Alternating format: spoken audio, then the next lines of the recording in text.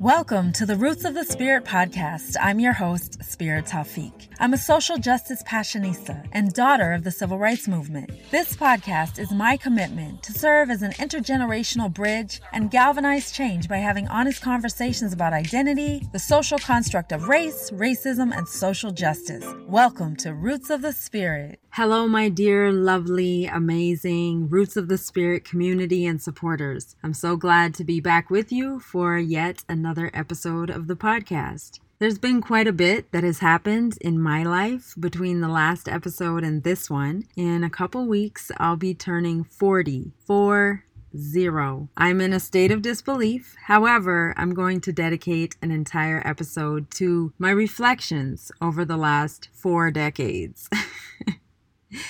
Although there have been some really exciting, powerful, moving events and moments in my life that I would love to share with you, lessons learned, insights, I'm going to save it for a solo episode coming up within the next few episodes. But today we'll focus solely on our wonderful guest, Naomi Gracechild. Naomi is a self-identified Jill of all skills, and her life practices include multidisciplinary artist, musician, performer, facilitator, educator, entrepreneur, social justice activist, and worshiper of nature. As the founder of Euphony Works, Naomi brings her cross-sector experience in both urban and rural communities to help clients gain a deeper understanding of socio-political dynamics in order to effectively address issues of inequity. Naomi is a working musician and music educator and continues to be an active advocate for community building and empowerment through the arts. She is currently working on a collaborative art and music show that will exhibit during Black History Month 2020 and performs regularly singing with her band Naomi Grace. Her emerging side hustle in progress, Melanin Rising, is a line of apparel and an online community supporting racialized musicians and arousing allyship and accomplishment. It's my pleasure to welcome Naomi Gracechild to the podcast. Naomi, thank you so much for joining me on the Roots of the Spirit podcast. I'm super excited to have a conversation with you today. I'm really honored. Thank you very much for having me. And yeah, I'm stoked. I was really excited when we became acquainted, which is fairly recently, because through our Facebook connection, I've realized that we have so many serendipitous connections. I found out you lived in Ottawa, where I lived for 8 years. We have mutual friends, like a whole community in Nelson, British Columbia. And there are a few other connections. Actually, I would like to tell the story of how we became connected in the first place, because to my understanding, we kind of met through my sisters, Layla Starr, and my mother, Minnie Jean, because you attended an event at their farm in Vancouver. Is that right? That's correct. Yeah. That was back in the beginning of September or end of August. Cool. Do you mind giving me a snapshot overview? Because after your convening, I had like a 3-way call with my family. We always do that. They were really excited. They thought it was like a really, really awesome gathering of wonderful people, such a wide range of awesome people from that area. I would love to hear your perspective. Yeah, sure. So, it was very serendipitous. I actually said to your sister, I think it was our ancestors bringing us together. I'd known your brother for a while, and somebody recently said, "Oh, do you know who his mom is?" And I said, "No, why would I know that? Because I usually don't ask my friends about their parents." And this was in reference to the work that I've been doing with Euphony, Equity, and Inclusion. They sent me the Wikipedia article, and I said, "Whoa, she's his mom?" And then I said, "Well, I'd love to meet her at some point."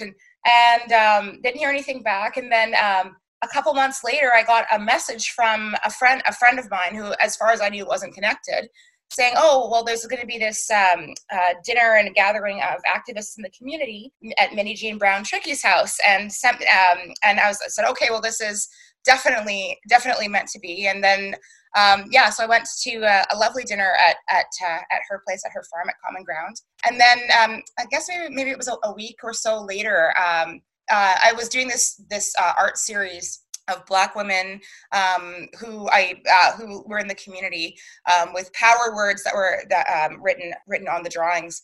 And yeah, I think that's when I met you, is when you saw the drawing. Yeah, it was after that we connected over Facebook. You're such an amazing artist. And thanks. You had sketched Minnie Jean and you wrote the words "get in good trouble," and I just thought it was really beautiful. And then I was like, "Who is she? She's super cool." And then I was like, "Wait a minute, how in the world do we have mutual friends and family in Nelson, BC, and all of those different connections? And you're like a social justice passionista, activist, freedom fighter, and all of the above." I was like, "This is too cool." So I'm really As I said, excited. I'm convinced it's our ancestors that are bringing us together to do some good work. Absolutely. As you may know, I created my Roots of the Spirit podcast as a platform to have honest conversations about identity, race, racism, and social justice. And my ultimate goal is to galvanize change with my various initiatives. And all of the work that you're doing folds so nicely into the work that I'm doing and the mission of the podcast. I am a huge proponent of understanding our past to understand where we are right now, and in order to understand where we're going. In that spirit, I would love to hear about where you were born and raised. Well, usually when people ask me where I'm from, I follow that question with, "Do you want the list?" I moved around quite a bit. So I myself was born where I currently live, on the unceded ancestral territories of the Coast Salish people, namely the Musqueam, Squamish, and Tsleil-Waututh First Nations in what is colonially referred to as Canada, and also colonially referred to as Vancouver. My mother's family was also born here on this territory. My father comes from Guyana, South America. Ancestors before that came somewhere from West Africa, but because of the transatlantic slave trade, we don't know exactly where our roots are. And as I said, I was born here. When I was 6, I moved to moved to Vernon, which is in this central part of BC, British Columbia. And I lived there till I was 13. So my mother was a nurse, my father was a social worker. When I was 11, my mother died of breast cancer, and my father decided he wanted to go back to grad school just to sort of ensure a more solidified future for the family. So then we moved out to Toronto, where I lived for 4 years. And family life wasn't a really solid family home, and I ended up leaving home when I was 16. And that's when I moved to Ottawa. Yeah, trying to do the independent thing as a kid was, I'm sure I don't really have to go into some of the challenges that I faced when I was out there. And I was there till I was 20. I used to listen to Carleton University radio station quite a bit, and there was an interview with this guy who traveled back and forth across Canada tree planting. So I said, "Oh, well, if he can do that, I can do that," never having done anything like that before in my life. So I just had this epiphany. I gave up all my worldly possessions and came back out west with a backpack on my back. And I was going to move to Vancouver, and somebody said, "Oh, well, go to Nelson. I think that you'll like it," never having been there before. Went there, stayed in a hostel. The first night I was there, I had this overwhelming feeling of home that I had never felt before, because I had my home life had been so disjointed, and there was a lot of upheaval. But I felt this real sense of home and belonging. So in the next 24 hours, I found a place, found a job, kind of set up shop, and I was there for 4 years. And I went to music school there. However, it was kind of difficult to really do anything with my music education once I finished school. So on the pursuit of money, I went to Calgary, and I was there for 7 years. I did a number of things there. So for a while I was studying to be a sommelier. I was mainly working in the arts, so working in music education. I was working at a performing arts school and working at a keyboard museum, leading field trips and leading and developing educational programs for elementary school students. But yeah, I always felt that I was in Calgary on a business trip, and I really lived, like my real home was in BC. So after 7 years, I moved back, and I moved to Nelson, and I was there for 4 years. And I just knew that I needed something bigger, and it was really difficult being in Nelson. So the culture there aren't very many people of color there, and a handful of Black folks there, and I really did feel disconnected from a cultural community of folks with my shared lived experience. I guess I ended up, that's one of the main reasons I ended up coming back to Vancouver. So it was sort of a loop. I mean, it was an oddly shaped loop. Started here, and now I'm right back where I started. And the funny thing is that being here now, I have connected with people from those various stages of my journey, and we're all living within the same general vicinity. I mean, like, I can walk to these folks' houses, like people who I've known in the various eras and stages of my life. So yeah, I really feel that I am where I need to be right now, and doing the work that I need to do. And I feel like I'm just kind of starting this journey of really doing my life's work kind of later on in my life, later than most people. But yeah, it's things over the past couple of years, there's been a lot of serendipity and a lot of things that seem like coincidence, but I know from my experience that when those things happen, it means I'm on the right track. Yeah, that was sort of a long-winded answer to a short question, but that's my journey in a nutshell. Like you said, it sounds like coincidence, but I can feel the energy of just how things just show up, and like how we manifest people and our path right before us in our lives. Thank you so much for sharing that. I would like to go back. I want to talk about your journey as it relates to your identity and what it was like growing up in Vancouver. We'll start there. Sure. So I'm biracial, identify as Black. That's the way I show up in the world. That's the way I move through the world, is as a Black woman. I lived in Vancouver until like halfway through grade 1 was when I moved to Vernon. So my younger years, my memories of that time is pretty limited, and also most of my memories are about my home life, my family life at that age.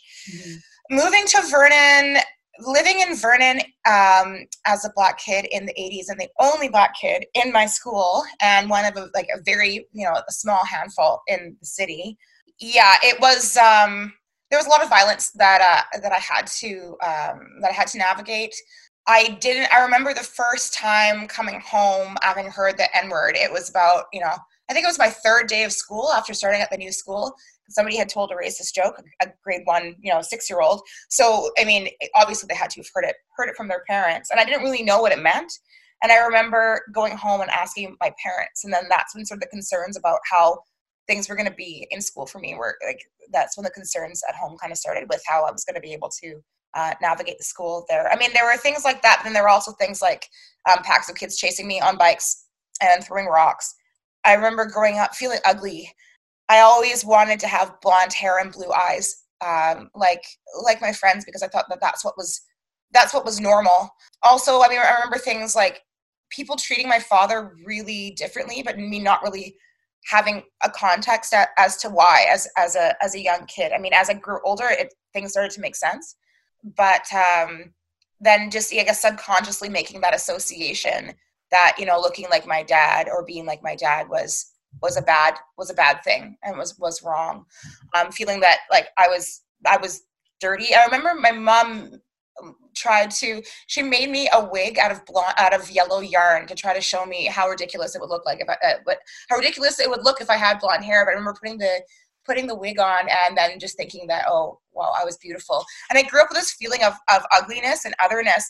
It wasn't until I guess in my mid-20s when I started to really deconstruct it. And even now in my late 30s, there's still internalized racism that I'm unpacking and working through myself. But I really, growing up in Vernon was definitely, there were some things that were great about being there. I was living in a fairly rural area, so behind my back fence was just fields. So we would just go out to play and, be out in nature, like, eating dirt and doing the things that what I think is healthy things for kids to do.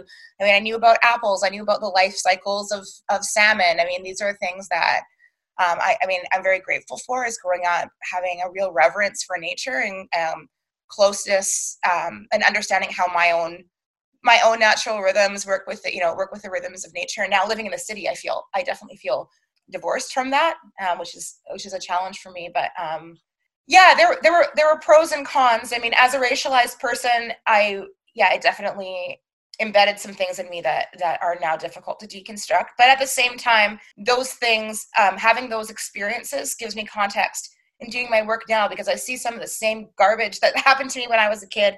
It's still continuing. And even though, it's 30 some odd years later, not really that much has changed. And I think that my lived experience gives me, I'm now able to take those hardships, and now it's fuel for the work that I do. I identify with a lot of what you have expressed. Hmm. And it is incredibly unfortunate that, like you said, decades have passed and young people are still dealing with that level of racism and violence. And, Hmm. and did you find a difference between your experience versus Ottawa? The serendipity continues to roll out. But just growing up in a rural setting, like we grew up on a farm, and then we moved to a little bit of a bigger town, and then a bigger town, and then we moved to Ottawa. And for me personally, I was experiencing racial discrimination and bullying. However, it was Ottawa was like an oasis to me because it was so multicultural that I feel great in this environment. And I'm wondering what your experience was. My experience was a little bit different. I mean, I moved from Vernon to Toronto, which is like a huge, huge difference. Toronto being probably the most multicultural city in Canada, and we were also living in a community that was a lot of new Canadians, and having a biracial identity and being in Vernon and always like kind of viewing myself as Black and working through identifying with the world as being Black, and then moving to Toronto when I was 13. That idea of identity, which to me had been binary up to that point, became much more complex.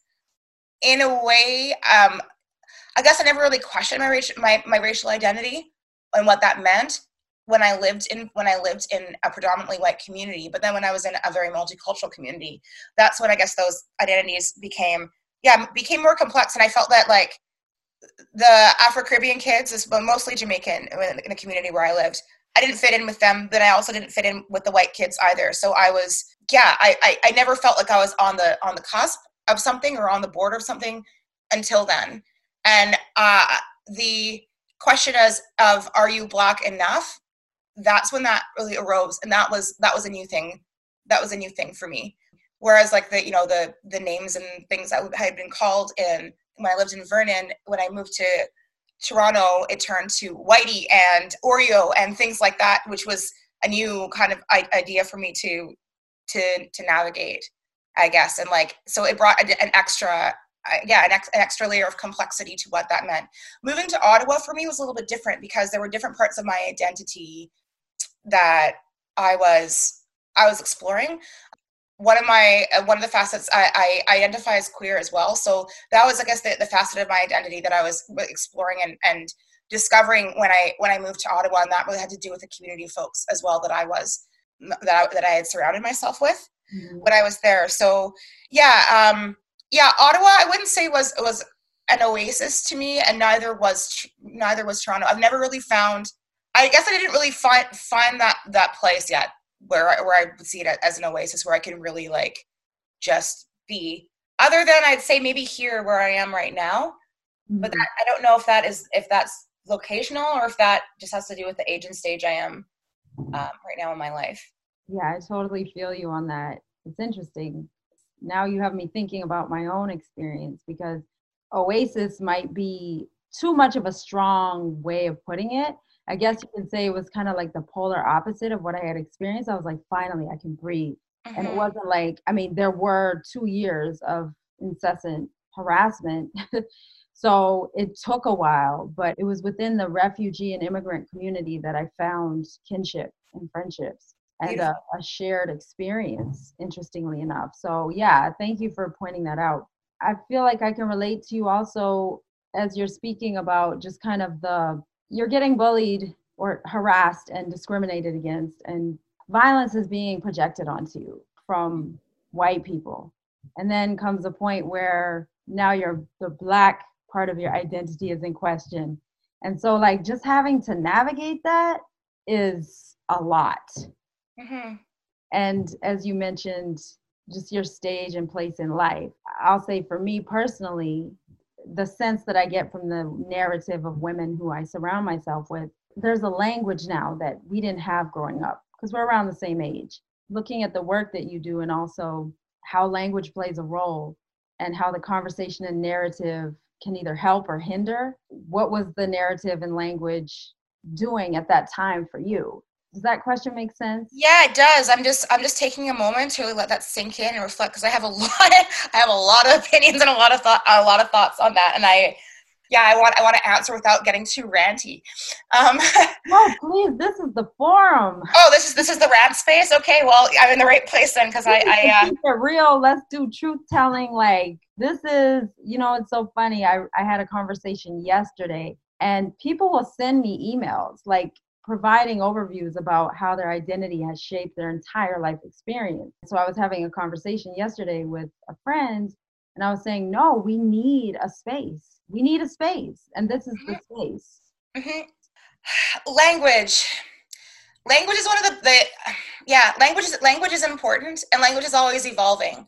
So I guess one of my biggest concerns about the language sometimes it's used to discuss identity and also the language that is used in the equity and inclusion space is it's not very inclusive and it's not accessible to a lot of people.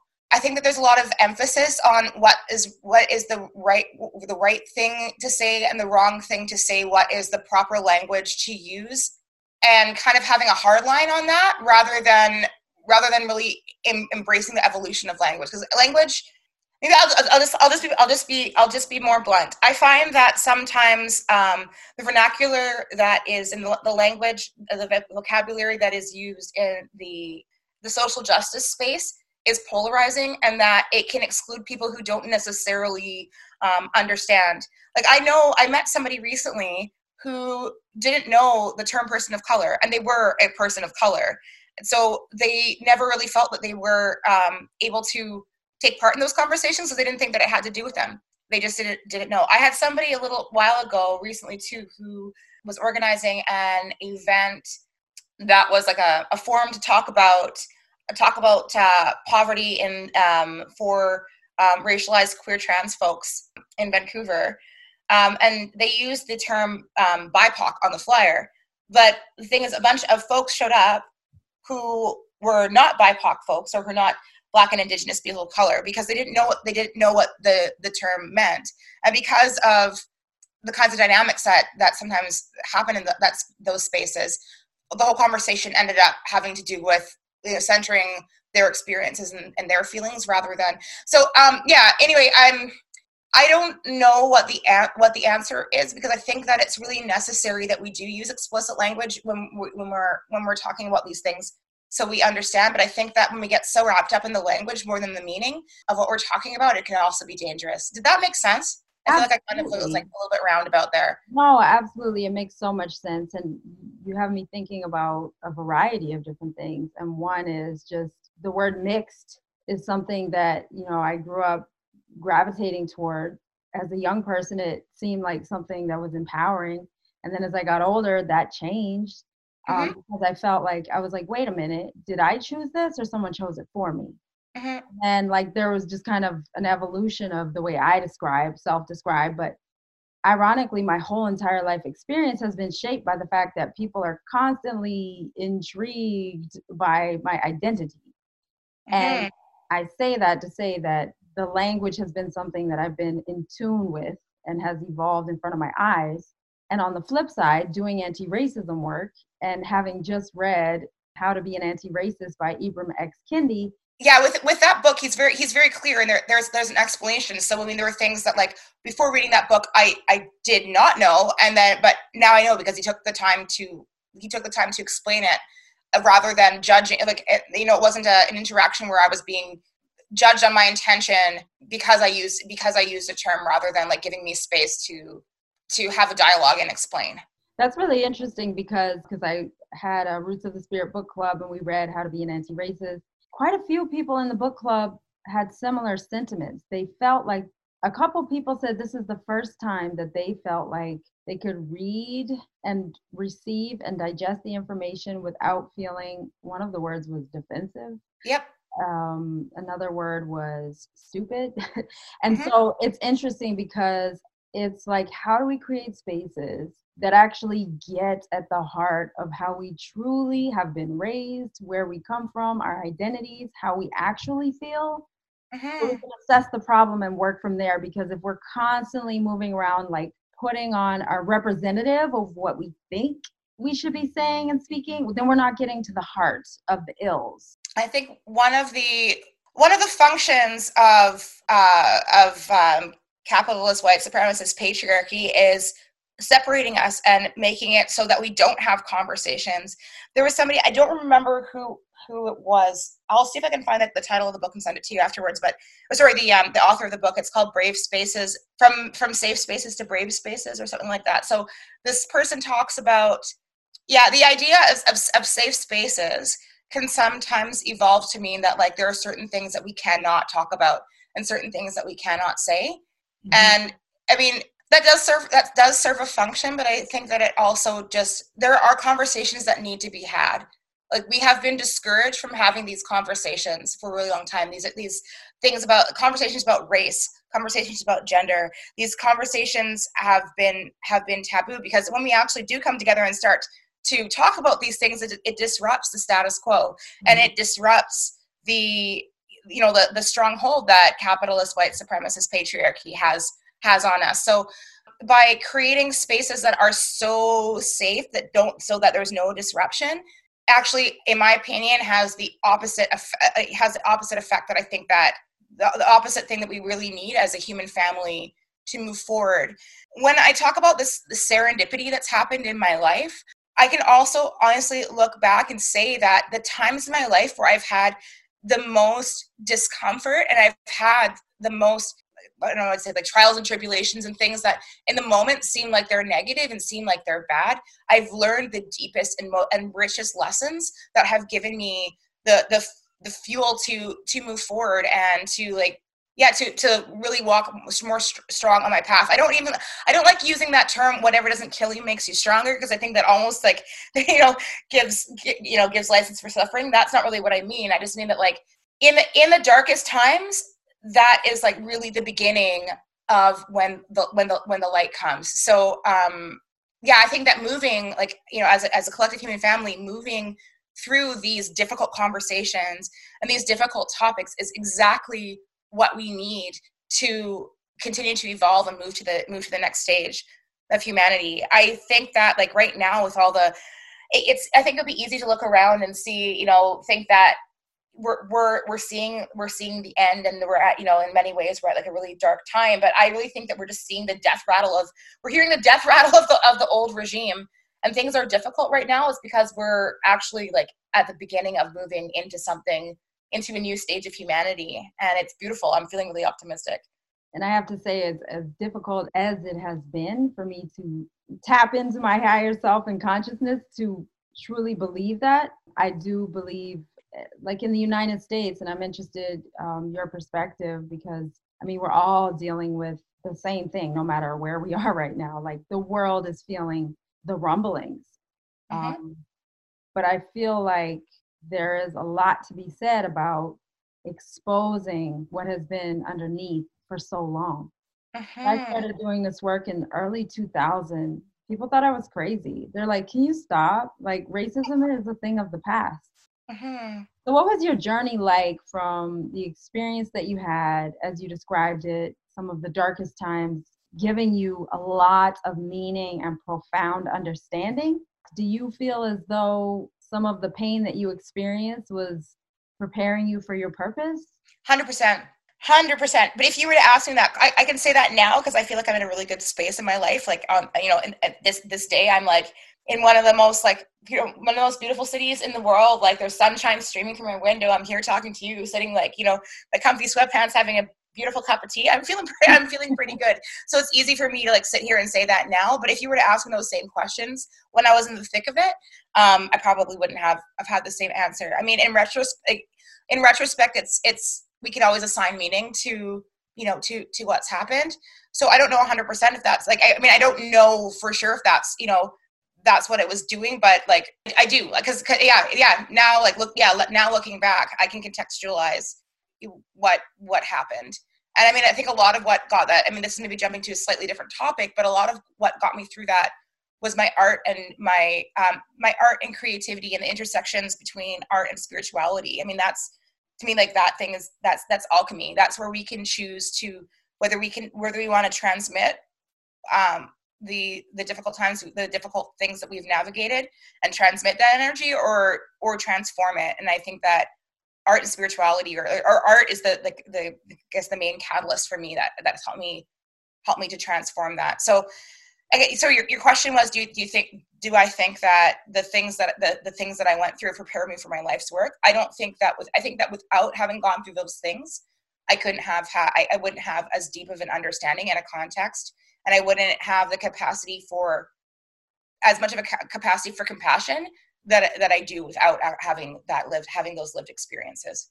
Just so I'm extremely clear, I asked that question knowing what your life's work right now and your organization that you have founded, Euphony Equity and Inclusion Work. So I'm looking at it also from this vantage point. So I just want to articulate that I asked that question with that knowing and with the utmost respect, because I don't want to ask that question and a young person listening, experiencing very difficult times, being discriminated against, to look at that and look at me or your experience and say, oh, okay, well, maybe this is preparing me. Do you know what I'm saying? I just want to put it out there that I am fully aware of what you're doing right now. You know what I'm saying? If that makes sense, because I want to make sure that it's only from this vantage point and looking at it in the rear view that I can ask that question. Yeah, absolutely, for sure. And I think that and I want to say too that the discrimination and things like that I've experienced that has fueled me to do the work that I'm doing today wasn't just relegated to childhood. This is stuff that's actually that I'm still navigating in my life, and I'm still moving through in certain situations, like in professional situations, in interpersonal relationships. So I mean, it's not that okay, I went through it and now it's done. No, I still have to navigate these things on a daily basis. That being said, I think that there's something to be said for feeling your feelings when you're in that, trying to push back and try to push down the grief in the morning and things like that you go through when you that you experience when you have hardship, trying to push it down and be tough. I think that was probably the biggest source of my own suffering, was denying my own emotional processes. These things need to come out now. As I've found and I've discovered and developed ways and spaces where I can safely and with dignity move through my emotional processes. Nobody is a superhuman. I mean, the people who you see who seem to be hard and tough and that nothing phases them, in my experience, are the people who need the most nurturing. So yeah, I guess I'm saying that in response to your thought about young people listening, and yeah, honor your own feelings. If you feel sad, feel sad. Don't try to, you don't have to be tough. If you're feeling afraid, it's okay. All these emotions are normal human processes, and we have to move through. You can't get that. I went to summer camp. There was a camp song. I don't remember what the whole song was. It's you can't go over it, can't go under it, can't go around it. You got to go through it. And that's the same with emotional processes. I mean, there are certain medicines that are available that can help us to move through them more freely, but we still have to move through them. When I say medicines, I mean things like art and music, and spending time in nature, being around people who love you. I mean, all these things are things that can help us move through, but we do have to move through in order to move on to the next phase. Can you tell me about your journey as a musician, as an artist, and how you came to found Euphony Equity and Inclusion Works? Sure. Okay, so I was born into a musical family, and it's kind of interesting because I did some research. I don't know. I go down Google and Wikipedia rabbit holes sometimes, 2:00 in the morning, and this one night I started just researching my family last names, and there's a lot of so my family last name is Cromwell. I recently changed my last name because hasn't been my family name and many times removed. There's been a number of reasons why my family name is Cromwell, but they weren't. Maybe that's another story for another time. But basically, somebody a few generations back changed their name to Cromwell, and then prior to that, the name that was given to my family was due to colonialism and slavery. On my father's side, I'm talking about, and even on my mother's side, when my mother's family immigrated to this part of the world, they were given a last name that wasn't their ancestral name. So because of that, I've chosen my own last name, Grace Child, and that has to do with like the patterns and like all the things, the hardships that my ancestors went through to bring me here and where I am in my life right now. It was grace that really allowed my ancestors and allowed me to survive. So I'm the child of grace, which is why I've chosen the last name Grace Child for myself. But anyway, you're asking about the journey of musicians. So when I was doing that research, I found out that many of my ancestors were musicians and artists as well. So it's something that like I was born into. People ask, oh, when did you first start singing? Well, I don't remember because it's always just been a part of my life. I remember like as a kid taking road trips, my mother would teach my brother and I how to sing in 3-part harmony when we were on road trips. And like, I've always kind of just known how to do that. Formal music education was mandatory in my family. And also like the whole Eurocentric idea of what art was definitely instilled into my father. So we learned classical music. My brother is a classical viola player and I learned classical piano and then was singing in classical choirs. I rejected classical piano. I hated it. I hated it. And I put it down when I was 13 and I moved to theater instead.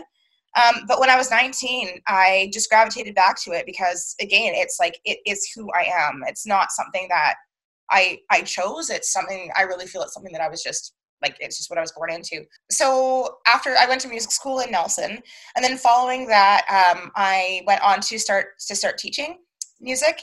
And as I mentioned before, I was doing a school program, so leading field trips. And one of the things that I definitely noticed was the appropriative nature of the way that certain musical concepts were described in music education, and the idea of what was right and what was a proper way to learn music. And when I started, I guess, like making note of that and calling that out, I got a lot of pushback.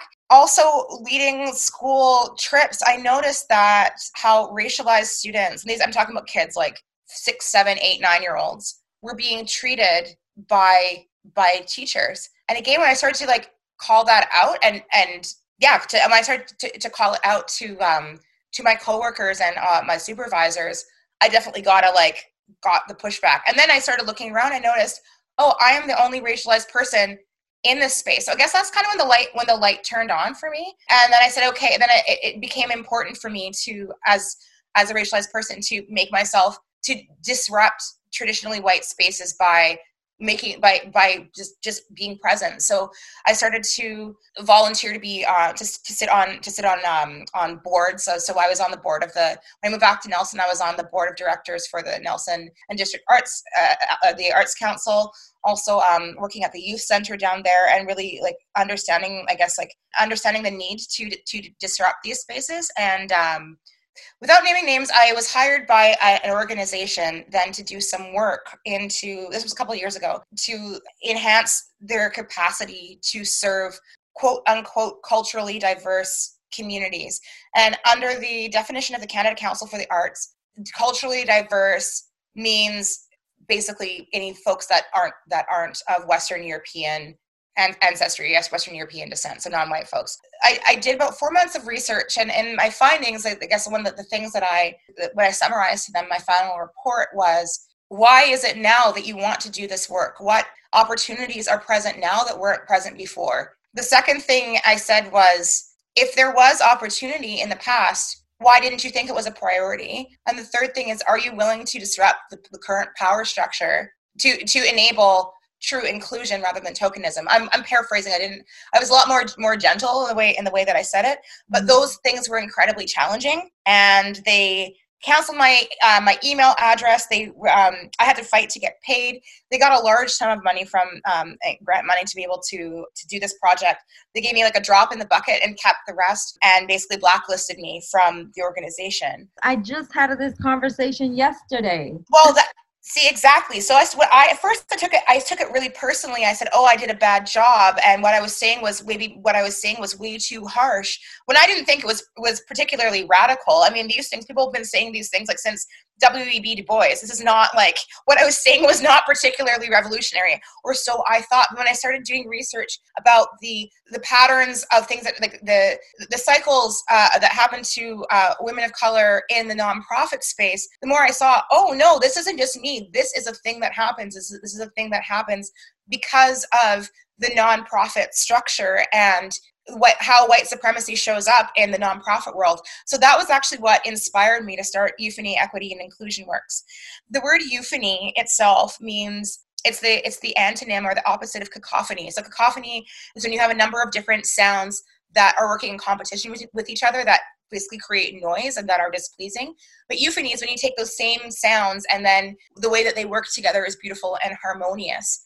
So what it really showed to me is it's not about changing these identities or changing these sounds. It's about understanding how they can work together to create something beautiful, which to me, like, is, I see evidence of that happening in nature, with the diversity in nature.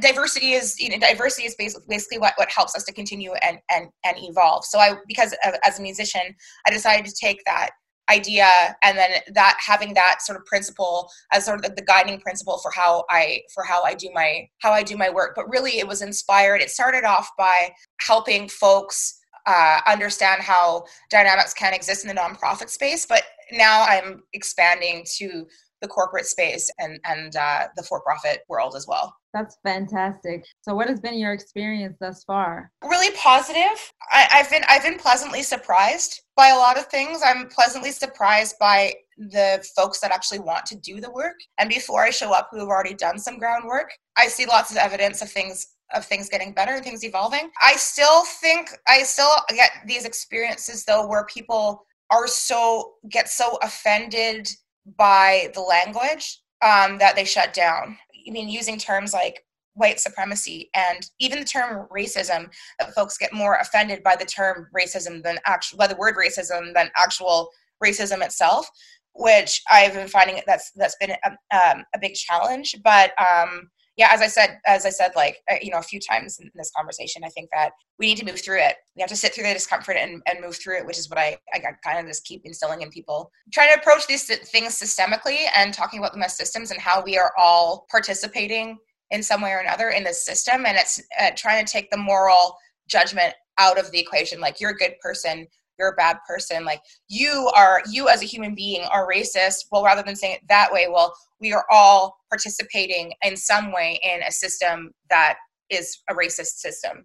Yeah, so I feel like How to Be an Anti-Racist really breaks that down. And for example, there were quite a few white people who were in the book club, and they received that book very, like, there was no resistance. So, like, the way that he explained it, it was like a great toolkit. Mm-hmm. But I mean, I think a part of the problem. So social media is a double-edged sword. But I mean, like the sharp edge. I guess they're both sharp edges. You understand what I'm saying? But like yeah, for sure. One side of it is that we're having these conversations. The other side of it is that these conversations are being had through a screen and without a lot of context. So people are very reactive, and reading a book is different than having like 5-line exchanges on Twitter or Facebook. It's really easy to, when you don't have like the human element in there. I mean, when you're sitting down with somebody and having a conversation voice to voice or face to face, you're communicating on a number of different levels, not just through words. With social media, the responses are usually written in haste without a lot of thought and reflection before, or editing before they're said. Memes are like, one line, there's not a lot of context. With that book, it's, maybe an initial statement might be abrupt and might feel like jarring, but then afterwards, like, because there's time for explanation, then you contextualize, then it allows the reader to contextualize a little bit.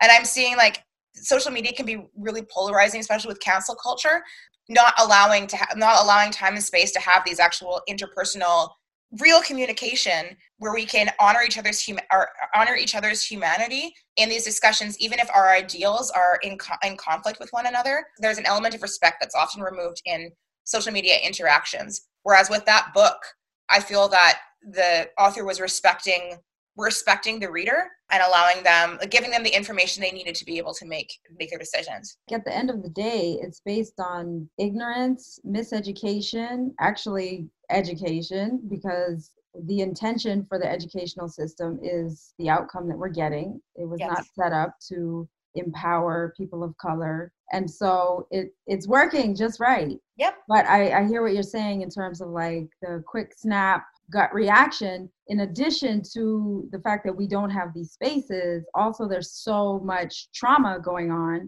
and it's right in our face for us to see through media. So like you said, it's a blessing and a curse, just to put it in that kind of context, like a double-edged sword.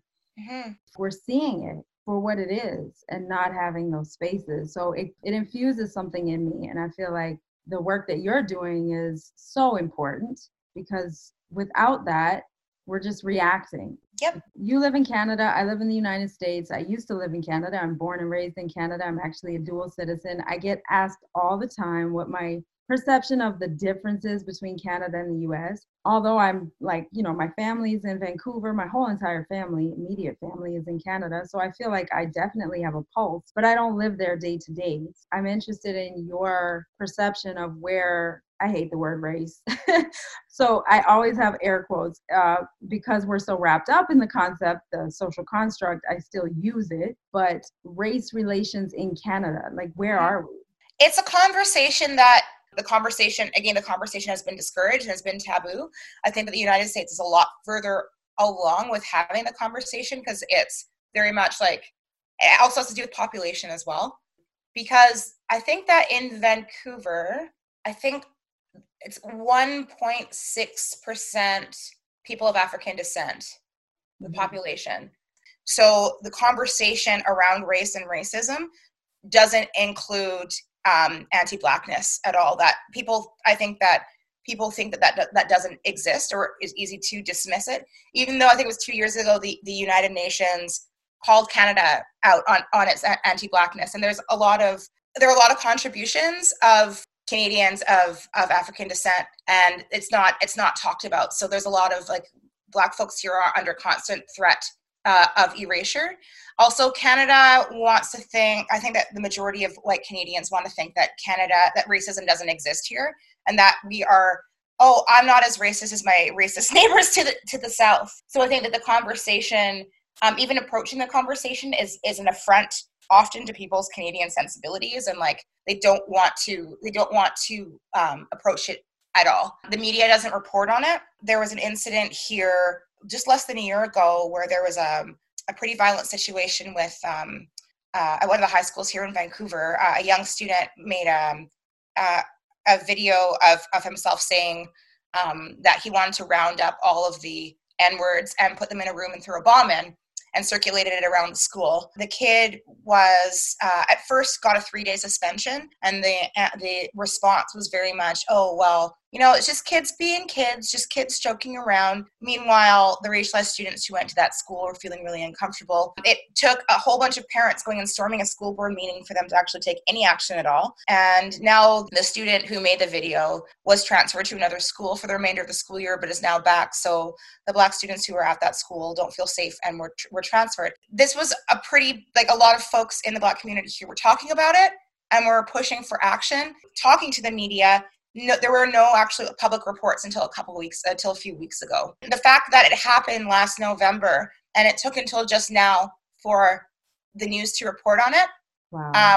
That to me kind of speaks volumes about race relations in Canada, that people would rather pretend that it doesn't exist than confront it. And I think trying to get attention or get people to even have the conversations is a lot more difficult, because it's offensive to folks' sense of quote unquote Canadian identity. When I say folks, I mean white folks. If you ask racialized folks about racism in Canada, they'll have majority will have like a very different response. But yeah, there's a lot of white folks that I've spoken with, including folks in my own family, that say, racism just doesn't exist in Canada. There's very much a colorblind kind of approach to race relations, That's up to and including relations with the Indigenous peoples. Things are now being talked about more so than when I was young. But again, this is very, very recent, and also because I think it has to do with populations as well. That's got to make your work incredibly interesting. Just the starting point, so to speak, on the conversation. We got to have a whole nother podcast for that. I have two more questions. You have created Melanin Rising, a line of apparel and online community supporting racialized musicians and arousing allyship and accomplishment. Can you talk about that? I love statement tees, and I started just making them for myself and like taking selfies and putting them on Instagram. But I mean, the statement tees that I have are mostly like positive messages, and I find that often, like sometimes messages of activism can be like violent or militant, and I don't think that is our way forward. I think that our way forward is a heart first space, which is why so the first shirt I made said read Bell Hooks, because Bell Hooks primarily writes about love, and the perspective that she writes from is about love, about self-love, and about understanding how love and activism intersect. And I think those are really powerful messages. So yeah, the first shirt I made was read Bell Hooks, and then a bunch of people just said, oh, I want to buy one. So then I did a run of t-shirts just for friends. After that, I noticed that the people who were buying them were racialized people, but also allies and accomplices as well. Sometimes there's a question of appropriateness as to what's appropriate for whom to say in certain movements. So I wanted to create shirts that allies and accomplices can wear without the question of, is it appropriate for me to make this statement, or is it appropriate for me to wear this? Also, there is, with racialized musicians in Vancouver and having access to performance spaces, either on festival stages or in venues themselves, in certain spaces, there's some gatekeeping that happens, where basically in order to be seen, it's almost like you need to be endorsed by white musicians or white promoters, organizers. So what I kind of wanted to do was like have the musicians themselves, because I am a musician and I am in this community, and I do face the same kind of barriers, that it would be myself and my peers that are wearing these shirts on the website, so that if folks want to know what we're doing artistically, they can come directly to us rather than having to go through the gatekeepers. Can you give a quick snapshot of where people can purchase Melanin Rising tees and where we can find you on Instagram and social media? Sure. So Melanin Rising, right now I'm planning on launching in February during Black History Month. I'm also doing an art show with a friend of mine who's also a multidisciplinary artist, Tanya Aganaba. And Tanya is a singer, songwriter, as well as a visual artist. So right now we're just looking for a space to host the show here in Vancouver. And the official launch of Melanin Rising will coincide with that. Right now, I'm just raising funds to get the full website up and running. Our temporary site is, well, and actually our site when the full launch happens is melaninrisingapparel.com. We do have an online store, and we're raising funds through pre-sale. So there are 4 designs of shirts that are available. I have 2 different cuts of each print. They are being printed in a partnership with Trapline Designs, which is a community print shop in the downtown east side. Any shirts that you purchase between now and February are going to help to get us up and running. Awesome. Yeah. This has been such a wonderfully informative, rich conversation. I can't thank you enough, but I do have one last question. Sure. Naomi, what are the roots of your spirit? That's a deep question. That we're all one. I guess, and the older I get and the more I explore this plane of existence, the clearer that becomes to me. I feel the most connected and the most like my authentic self when I'm out in nature, because it's not that I am in nature, it's a reminder that I am nature, and that I'm a part of this moving, growing, evolving thing that I maybe don't understand, but I do on a cellular level because I am it. That's so beautiful. Thank you so much.